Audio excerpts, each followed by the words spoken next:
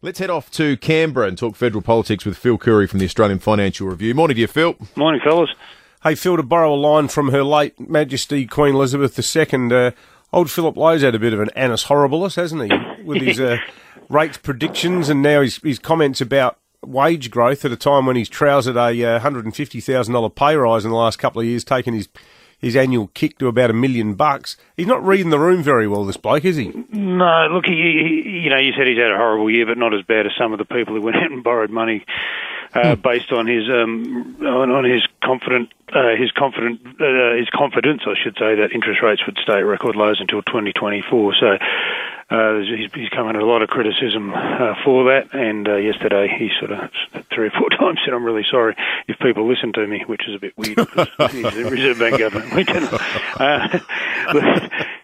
as I've said many times, the Reserve Bank wasn't the only central bank to get the whole COVID thing wrong, but we got it sort of pretty, wronger than others, a lot more wrong than others. So, it's not a good look. So, Albanese yesterday said, look, he had confidence in the Reserve Bank governor, but I suspect when Dr. Lowe's term ends, I think it's about next year, September next year, he won't stick his hand up, and I don't think the governor will reappoint him. You guys at the Fin Review watch these things closer than anyone. Do you accept that, as Philip Lowe's been saying, inbuilt into that prediction about low interest rates were a host of caveats, and he says it's not his fault if they're not being reported. He was, he said, I'm partly responsible, but I was saying at the same time that, if this happens or that happens, things might change. Sure, but I don't think at any stage, anyone, if you listen to what he said, it was even at the start of this year, that you'd expect what's happened since, 7 rate rises, 2.75% in total. Look, there's two things here. If you borrowed a ton of money when the cash rate was at 0.1%, had the lowest in history, and you had no capacity to cope with an increase, then that's silly, right? Whenever you take out a loan, you should always build in a buffer. However, if you took Lowe's advice that, look, I've got 2 years here till the rates start going up, so we might pull back, maybe have a baby or do a renovation or something like that, and you thought you had this grace period, then I think you're fully entitled to be angry. That you thought you had 2 years before your rates would go up. So there's legitimacy out there from people. There's always a risk, things are volatile, but they got it pretty wrong. Is there a bigger lesson in hindsight, perhaps, from all this, Phil? Because the governor, in his qualified defence, he's got the stuff about pay rises. He just looks like a completely tin-eared half-wit with the comments that he's made about that. But in terms of rates, his explanation has been, look, at the time I was asked about it. We were coming out of this once in 100-year pandemic, and when you compare it back to the Spanish flu, the economic levers that now exist didn't exist the same way that economies are now managed in an open market sort of environment. Maybe the answer is that the RBA governor should provide less of a running commentary on things because the world is such a volatile place. Yeah. And he sort of he painted himself into a corner by sort of being asked with this forecast, how do you see this panning out? And it's like, well, hopefully we won't have to put rates up for another year, 2 years.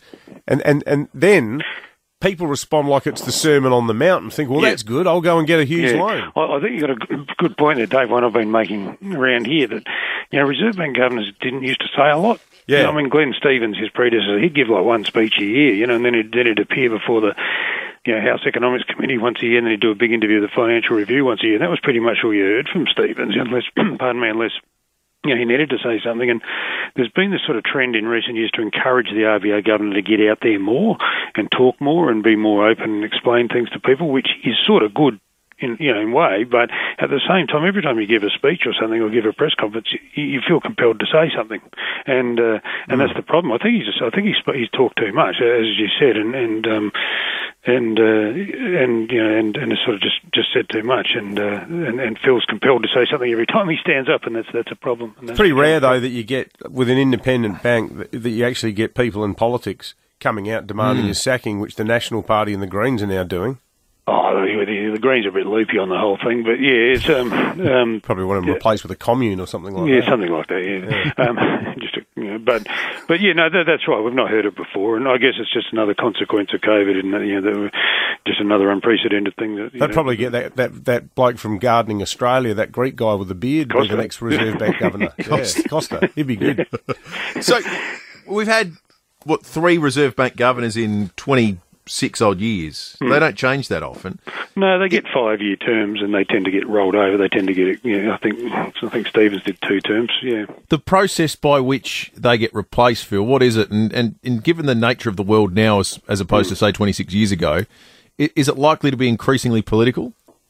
Look, I don't know. I mean, they get replaced, but the government of the day chooses the Reserve Bank governor. But once they're chosen, they're a statutory officer. They're independent of government, and you can't tell them what to do or control them. And I'm not even sure. I don't even think you can sack them unless they do something illegal or something like that. But look, I'm sure Jim Chalmers, who's the treasurer, would probably be thinking already about possible candidates to replace Lowe.